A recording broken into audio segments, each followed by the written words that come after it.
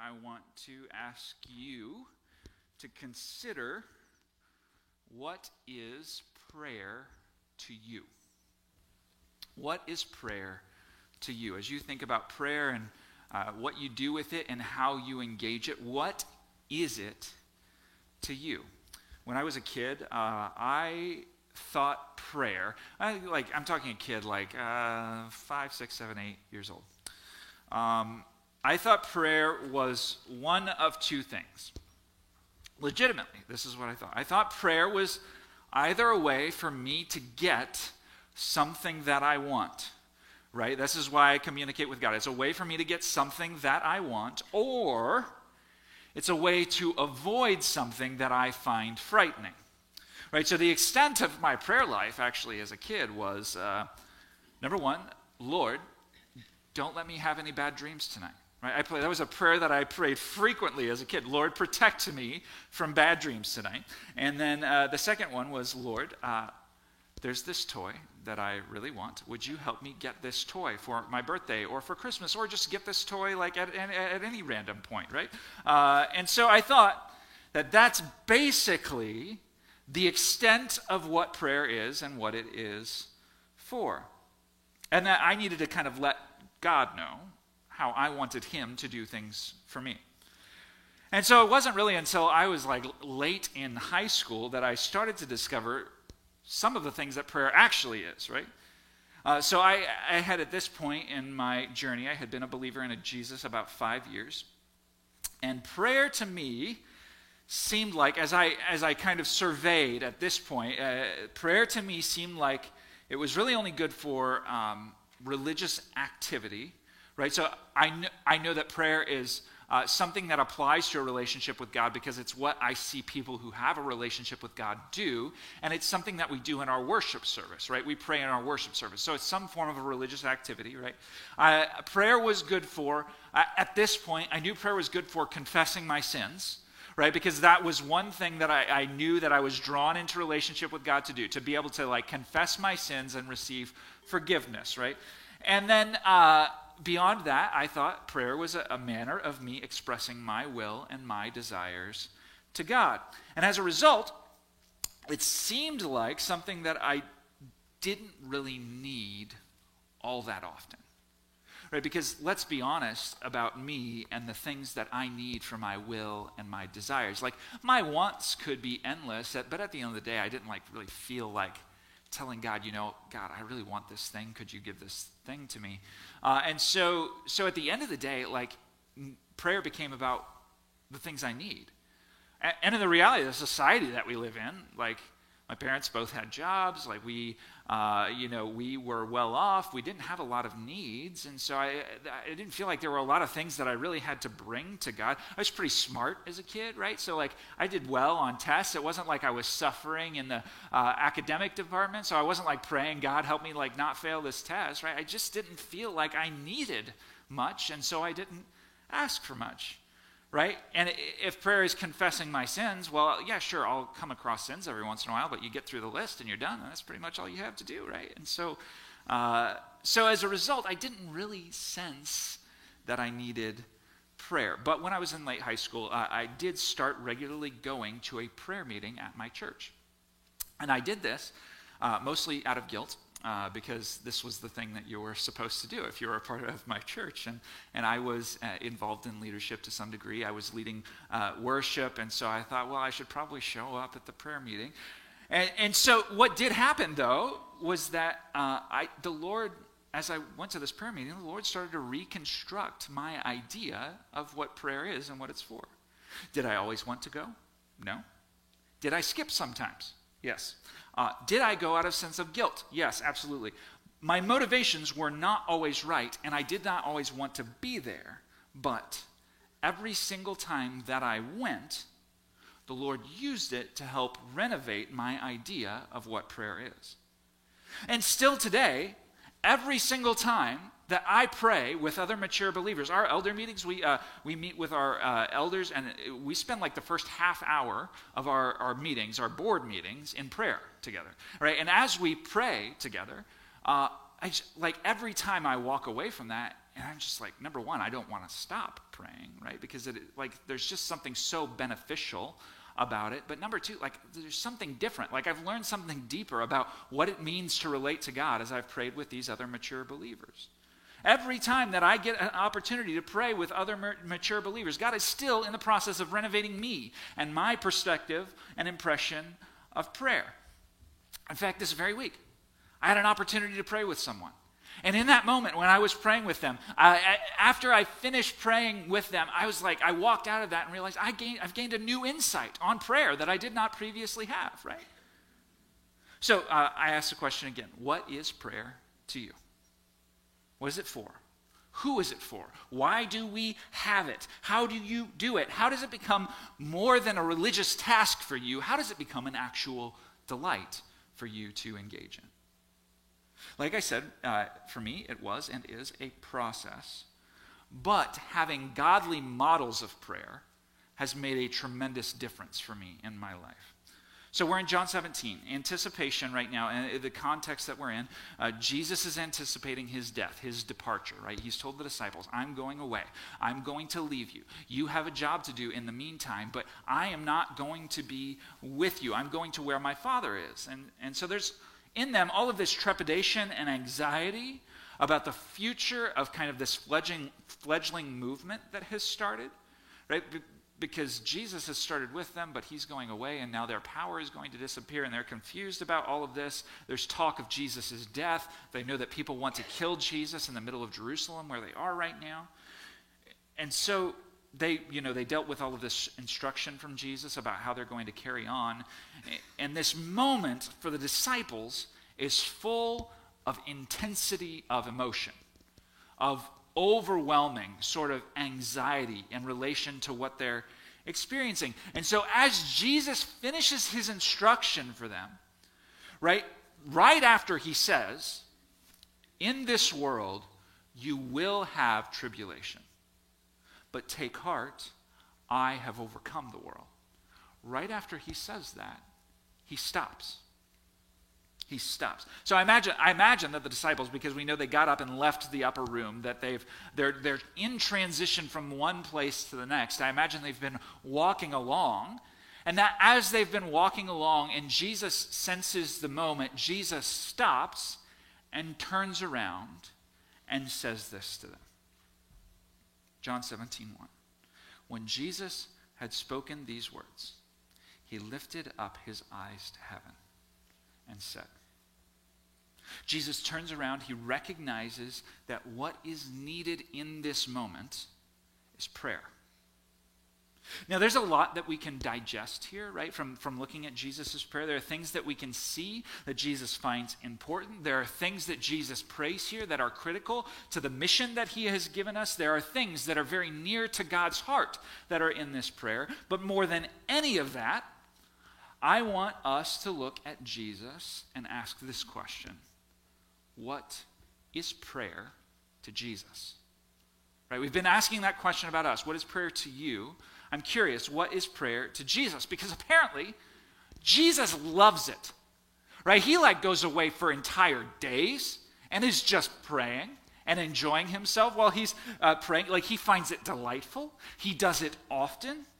And it's he's obviously not motivated by a sense of guilt or duty, but a sense of that he both needs this connection that prayer provides for him, and he desires it.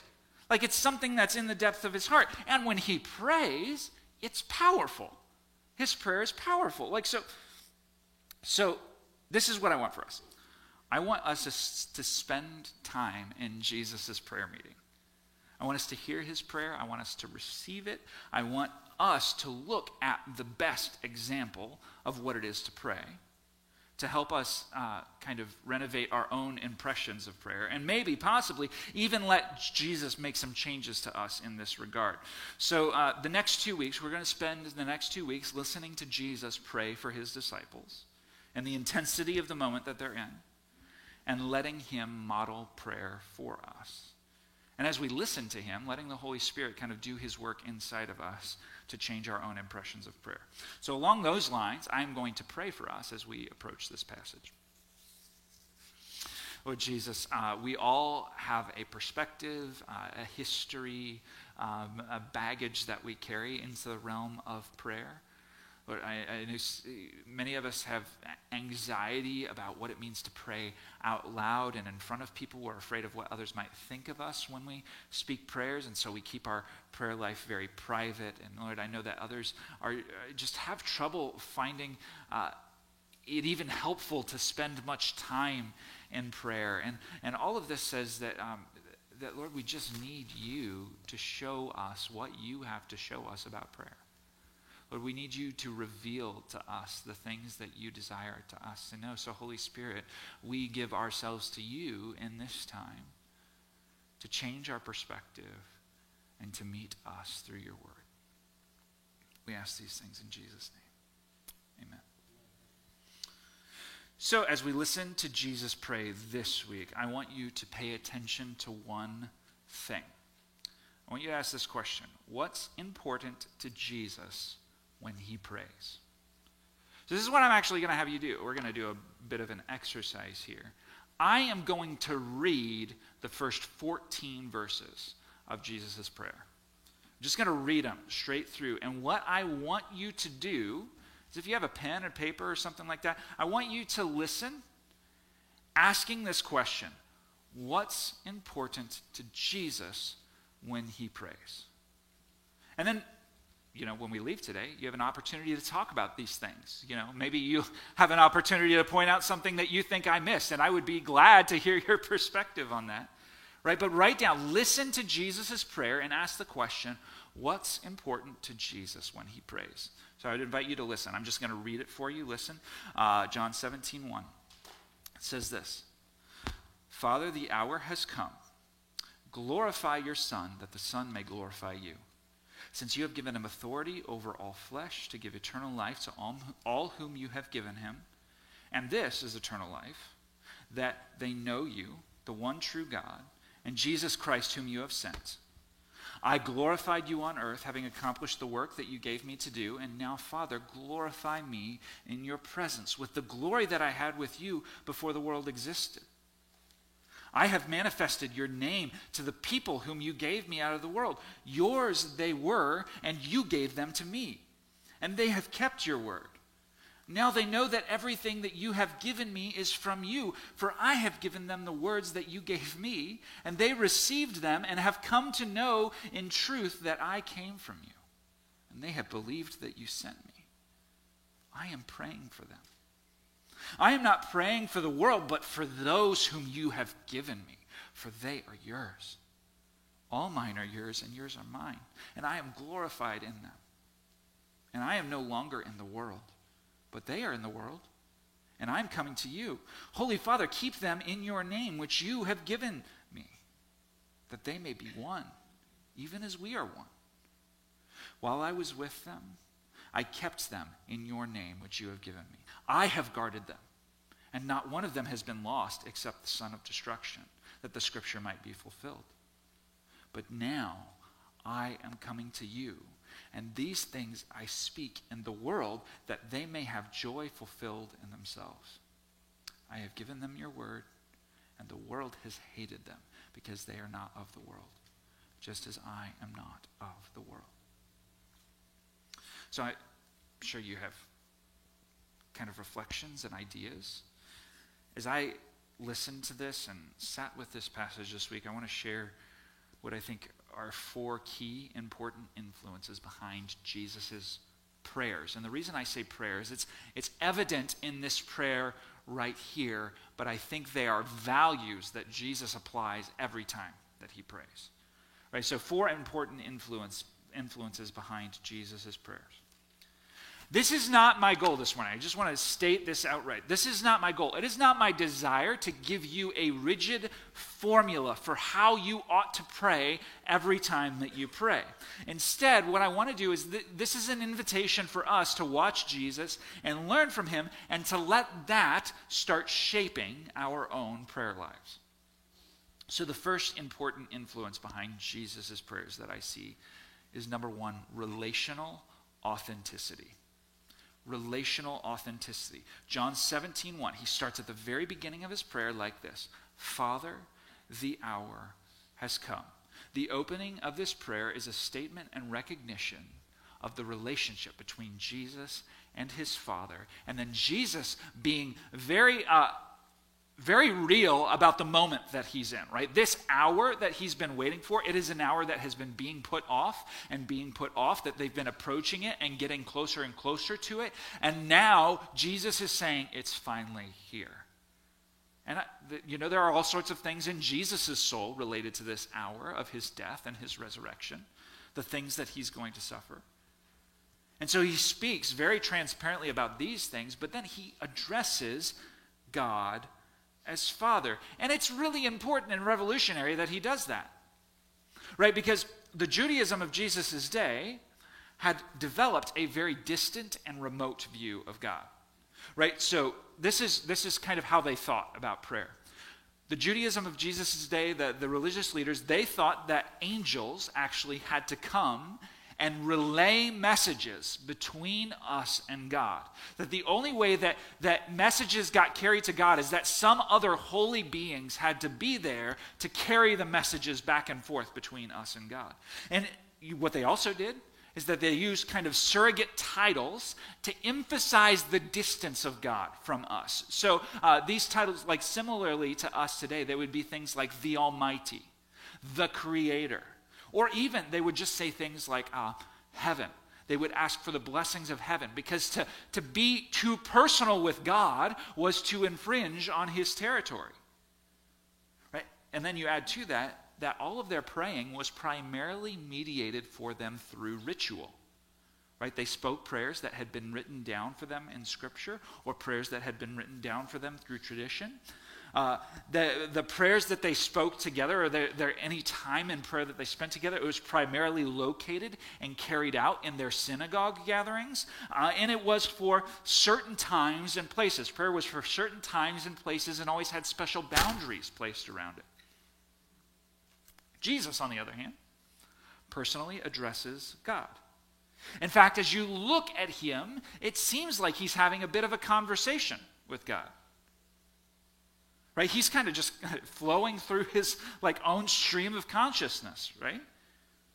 And that's highly problematic for the Pharisees. In fact, they took great issue with it in John 5:18. It says, this is why the Jews were seeking all the more to kill him. That was a long time ago at this point. They were seeking all the more to kill him because not only was he breaking the Sabbath, but he was even calling God his own Father, making himself equal with God. So Jesus addressing God as Father is problematic for the Pharisees on two accounts. First is the obvious one, that to claim to be God's son is to make yourself of the same kind as God. And so when a guy like Jesus says, I am of the same kind as God, it was incredibly offensive to the people. Right? But this is more applicable to the prayer that Jesus is giving. To speak of God as Father is to relate to him on a human level. Right? It is to say, it's acceptable for me to address and speak to God as a person with whom I have a normal relationship. So not only was Jesus lifting himself up, he's blasphemous in their eyes on two counts. He's raising himself up, but then he also is lowering God's status by making God a person to whom you can relate and have a conversation with. But Jesus is not inclined to let tradition mediate his relationship with the Father. In fact, he doesn't need anything to mediate his relationship with the Father. He simply speaks to God out of the abundance of unmediated relationship that they already share. He's like, we already are relating to each other, and I can just speak to you because we already have a relationship. Right? So, church, I've got good news. For us, is that Jesus is our mediator with the Father, which means that we, as believers in Jesus, actually have the privilege to approach and address the Father as if we have a relationship with him, because we do. In the same way that Jesus approached the Father, we can do that with him out of an abundance of our relationship with him, because he mediates the relationship for us. So who are we in relationship to the Father? Well, I just want to share with you some truths about who we are in relationship to the Father, because this is what the Bible has to say, some of what the Bible has to say about us. Like Jesus, I am God's beloved child. Romans 8:15 says, you did not receive the spirit of slavery to fall back into fear, but you have received the spirit of adoption as sons, by whom we cry, Abba, Father. Like the idea here is that like God loves me like a dad loves his kid. Like my Father loves me and wants me to respond and wants to respond to me, and I can talk to him just like I would talk to my dad. And here's another one. Who are we in relationship to the Father? Like Jesus, I am baptized in and filled with the Spirit. It says in 1 Corinthians 12:13, for in one Spirit we were all baptized into one body, Jews or Greeks, slaves or free, and all were made to drink of one Spirit. The idea is that all of the believers in Jesus, we all have the Holy Spirit, and as a result, that gives us access to God, so that wherever I am, God hears me because he's living in me. Another one, like Jesus, I am God's representative. 2 Corinthians 5:20, we are ambassadors for Christ, God making his appeal to the world through us, which means that as those who are sent from God to represent God, we have a special ear with God and his undivided attention because of the role that he's called us to play. Finally, like Jesus, I am a priest. Did you know that? There's nothing special about a guy whose title is pastor. We're all priests. We all have the opportunity to step in the world and convey relationship with God and the presence of God in the places that we step into. 1 Peter 2:9 says, you are a chosen race, a royal priesthood. Priests are the ones who have access to God. And because of access to God, like that means that we, as we are right now, we don't need anything to mediate because Jesus is mediating for us, and we have full access to the presence of God. So the implication of all of this for us is that we don't need prayers that someone else has written down in order for us to interact with God. We don't need verses to repeat or recite. Now, I am not saying that those things cannot teach you and inform how you pray. Like you can let scripture and prayers written down by others turn your mind towards your relationship with Christ and your current circumstances. Like I get, like you can use those as a beneficial means of helping your spiritual life, but prayer is not, it's a vehicle for our relationship with Jesus, the relationship that we have, which means there's a degree to which we have to be authentic in our prayers. Like, can you imagine primarily related, like I'm saying primarily, I know you have conversation, but I'm saying primarily relating to your spouse by reading them love notes that were written by somebody else? Can you just imagine that for a second with me? Like that the primary vehicle of your relationship with your spouse is all the things that somebody else has written down. Well, that's not an authentic relationship, right? That's not who you are. That's the words that somebody else has developed, and you're just using that to mediate your relationship with them. But instead, our prayer life, like Jesus' prayer life did, gives us the opportunity to display this reality. That I can relate to God like I love him, and I am loved by him. That's what our prayer life has the opportunity to display. I can relate to God like I love him, and I am loved by him. And that kind of relating is a freedom and a privilege that we are invited into. Okay, so that's the first important facet of how Jesus prays, important influence behind his prayer. The second one is this. The glory of God. It's huge. He says it like a total of, through the whole prayer, mentions something about glory a total of 8 different times. Right? So John 17, verse 2, he says to God, glorify your Son, that the Son may glorify you. I glorified you on earth. So while some may look at this and say, you know, Jesus is just praying for himself here, I think there is a reason Jesus talks about himself in the third person at this point.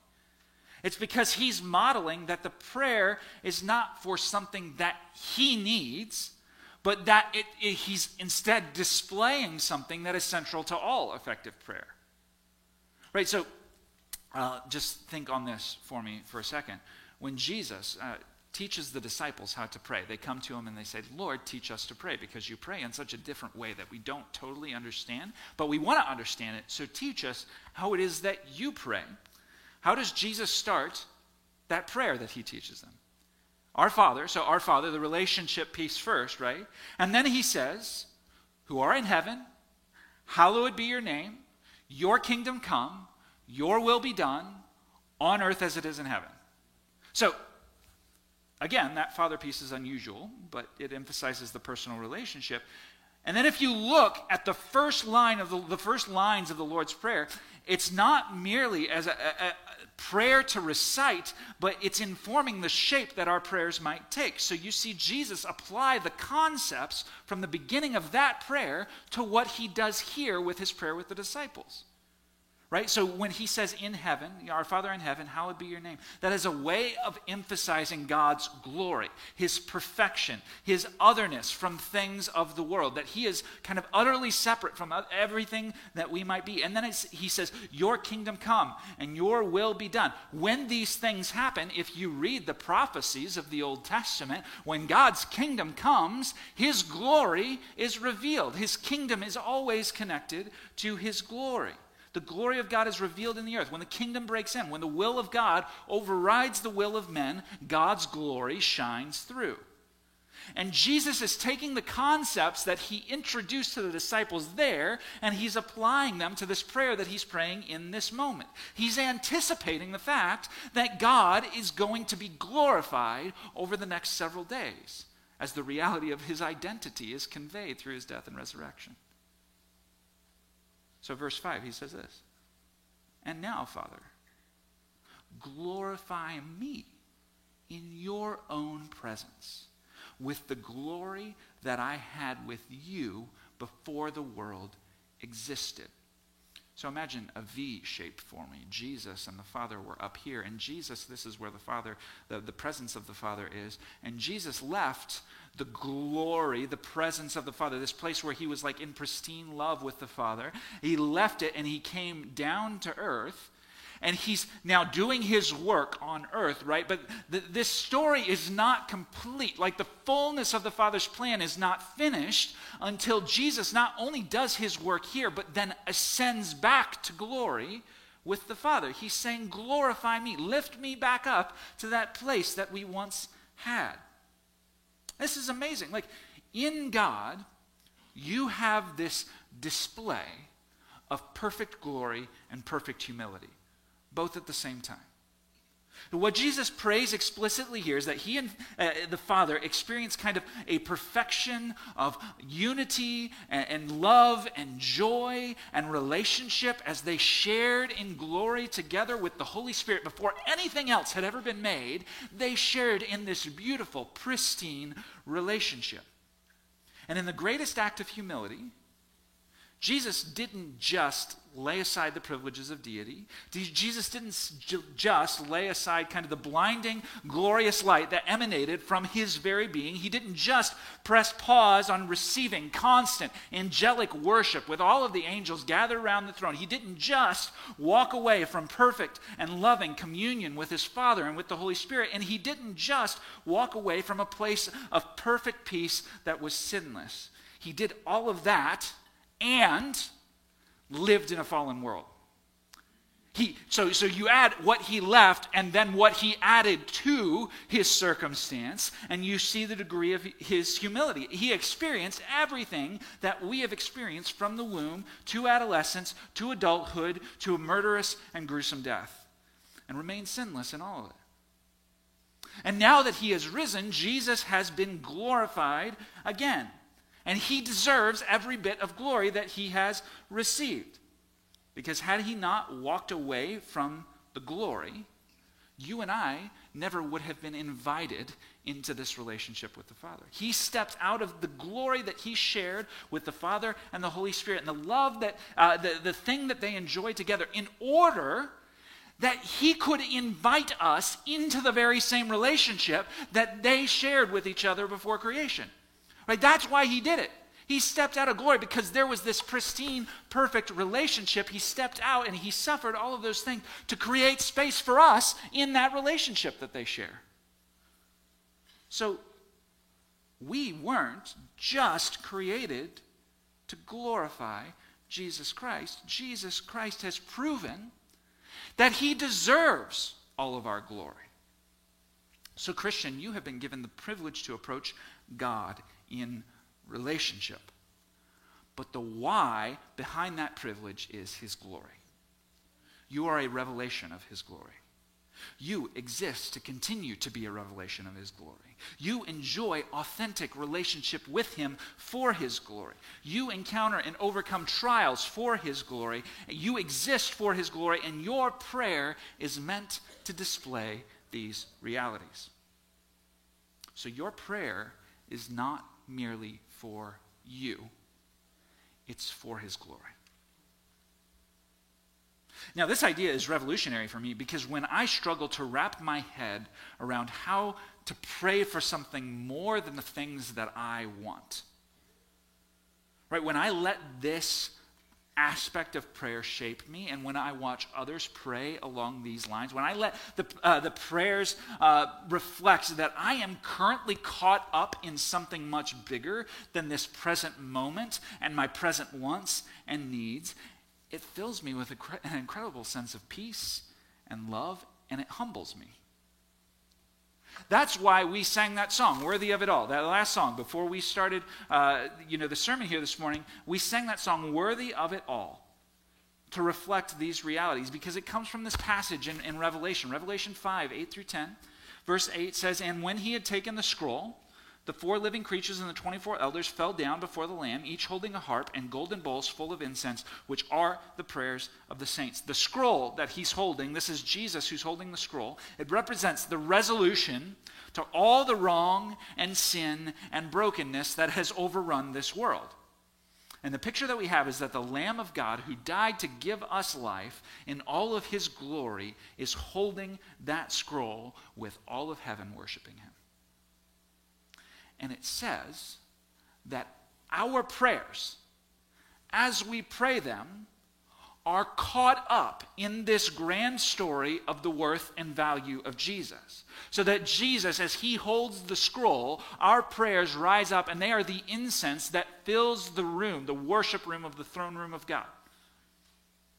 And verse 9 says they sang a new song saying, "Worthy are you to take the scroll and to open its seals." Our prayers are like the context of the hosts of heaven saying this to Jesus: "Worthy are you to take the scroll and to open its seals, for you were slain, and by your blood you ransomed people for God from every tribe and language and people and nation. And you have made them a kingdom and priests to our God, and they shall reign on the earth." The whole point of this is to say, when you are praying, you are caught up in something so much bigger than yourself and your present needs. So even when the need feels massive, like you don't know what you could possibly do with the need, remember that when you pray, that you first and foremost have this opportunity to pray for God's glory. All right. The third important aspect of Jesus' prayer, influence to his prayer, is this. It is good news. John 17, 2 through 3. "Since you have given him authority over all flesh to give eternal life to those whom you have given him, and this is eternal life, that they know you, the only true God, and Jesus Christ, whom you have sent." So Jesus, as we watch him kind of in the middle of this thought in his prayer, he is found celebrating the gift of salvation and the message that in a world full of death, he came to extend eternal life. Right, so get this. When we pray to God, God doesn't need to know the good news. He already knows it. He's the one who wrote the story, right? But he is after, when Jesus interlaces the good news into his prayer, it does a few things for us, and that's kind of what I want to look at. What does it accomplish? Well, the first thing it does is when Jesus prays the good news out loud and speaks it, it proclaims the good news. Right, so it's an active act, or it's a way of him kind of extending proclamation. So when you pray, everyone you pray for has an opportunity to hear about something about how God is saving those who are lost and extending opportunity for life and relationship with him. So if they're not a Christian, this person that you're praying for, and you include some of the gospel, then you give them an opportunity to hear some of the gospel when you pray for them. And if they are a Christian, you get the opportunity to encourage them in the gospel that they have believed. Right? So it proclaims the good news. The second thing that it does is that it prompts gratefulness in those who are praying. So as you gather with a group of believers and you pray the gospel and other people hear you pray, Jesus, thank you for saving us. Like you hear them say that and you go, yes, Jesus, thank you for saving us. Like that resonates with your soul. And now you get multiple prayers at the same time, reinforcing that one idea. Another thing that it does is that it places our attention on the mission of God in and through the life of the person that you are currently praying for. So as you think about, thank you for Jesus, whom you sent, and thank you for saving us, and you did not just save us to let us sit here, you saved us for a purpose. And as I reflect on the fact that you saved us for a purpose, there's a purpose in this person's life. Right? So as you think about the salvation that Jesus was sent for, it implicitly gets us thinking about the thing that we might be sent for. And then the final thing that it does is, again, it humbles us because it puts us in a place of recognizing our most significant need first. Right? So when we all approach God, we all approach him with the same need. Now, we have different felt needs that we have different experiences, and we might come with those needs, but we all approach him with the same primary need. That we are broken because of our sin and we need to be saved. Right? And so everybody comes to him with the same primary need. And as we pray the gospel in our prayers, it humbles us again because it makes us recognize what our most significant need always has been. That we were dead under the weight of our trespasses and sins. That our actions and attitudes wrought death. But Jesus saw fit to come and forgive and grant us life. So he picks up the idea again in verse 8. He says this, "For I have given them the words that you gave me, and they have received them, and have come to know in truth that I came from you, and they have believed that you sent me." So here we see Jesus reflecting on the interaction that the disciples have had with the good news, the words that the Father has given him. That they have it to extend it to others, that they believed it.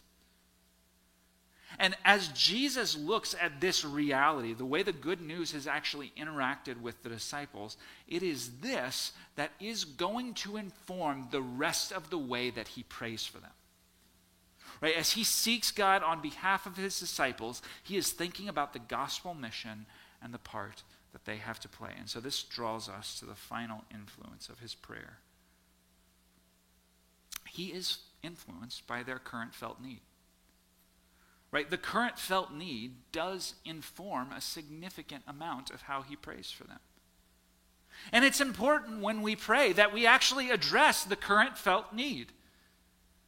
But each of those pieces that we talked about beforehand establish the framework for how we approach that need.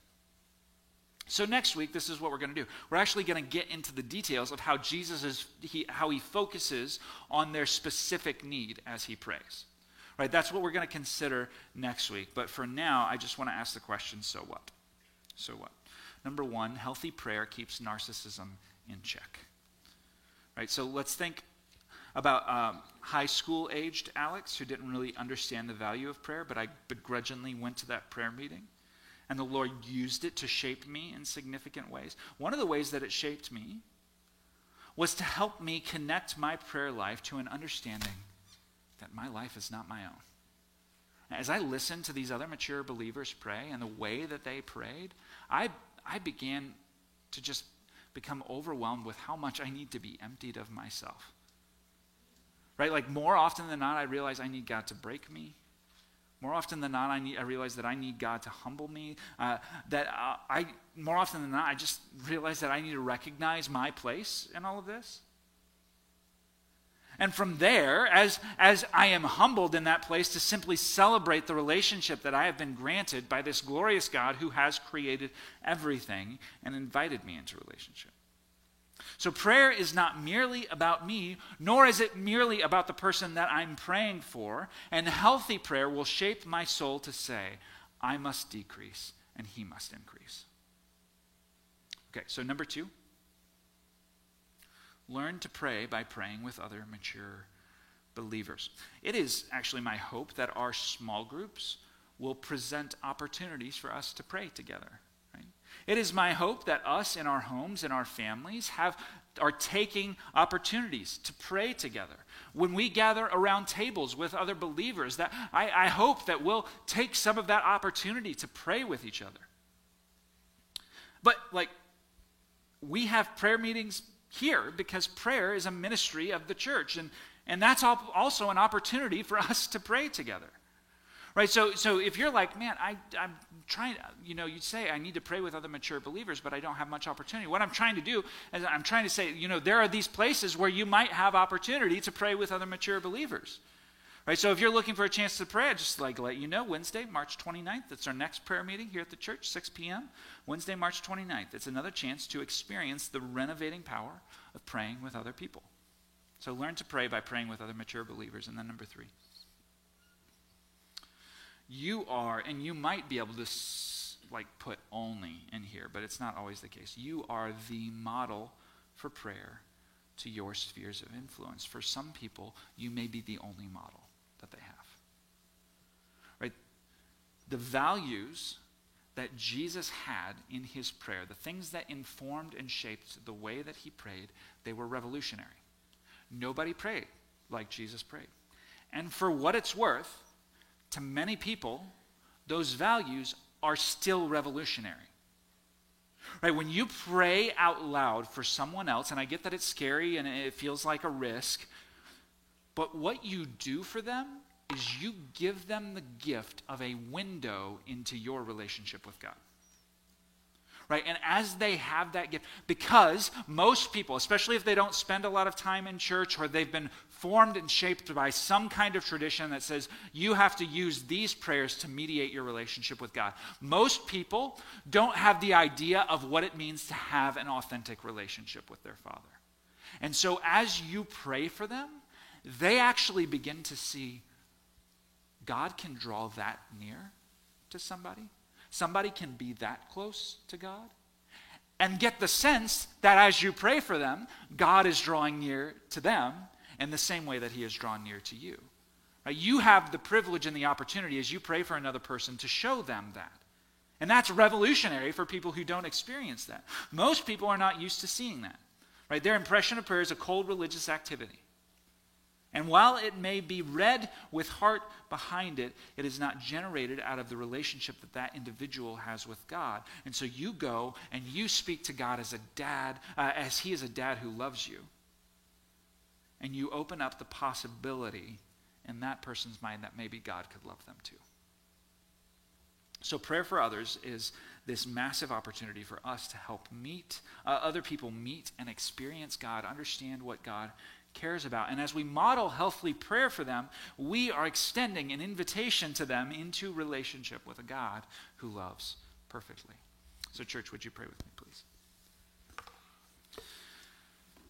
Lord, I thank you for speaking this prayer, and I know that this prayer in many ways, it was not just something to learn from, to instruct how we are to pray, but they were prayers that you spoke for our sakes and for the sakes of the disciples. Lord, to see the way in which you cared, in which you drew near to felt needs. I'm blessed by this opportunity to watch that, but not only that, Lord, I pray that you would just instruct our ways of praying, shape our ways of praying, help us to learn from you. That our prayers might become powerful, that they might become compelling to those around us. Lord, I thank you that you draw near to us, and I'm particularly thankful this morning that we do have the kind of relationship where we can know that we are your children, that we can speak to you freely because Jesus is mediating this relationship and his blood is powerful to cover over everything that would keep us from you. And so, Lord, this morning we pray that you would be glorified in our continued worship and our remembrance of you. And glorified as we walk out of this place to extend good news, stories of your glory, and the wonder of a relationship with you to other people. I pray this in Jesus' name. Amen.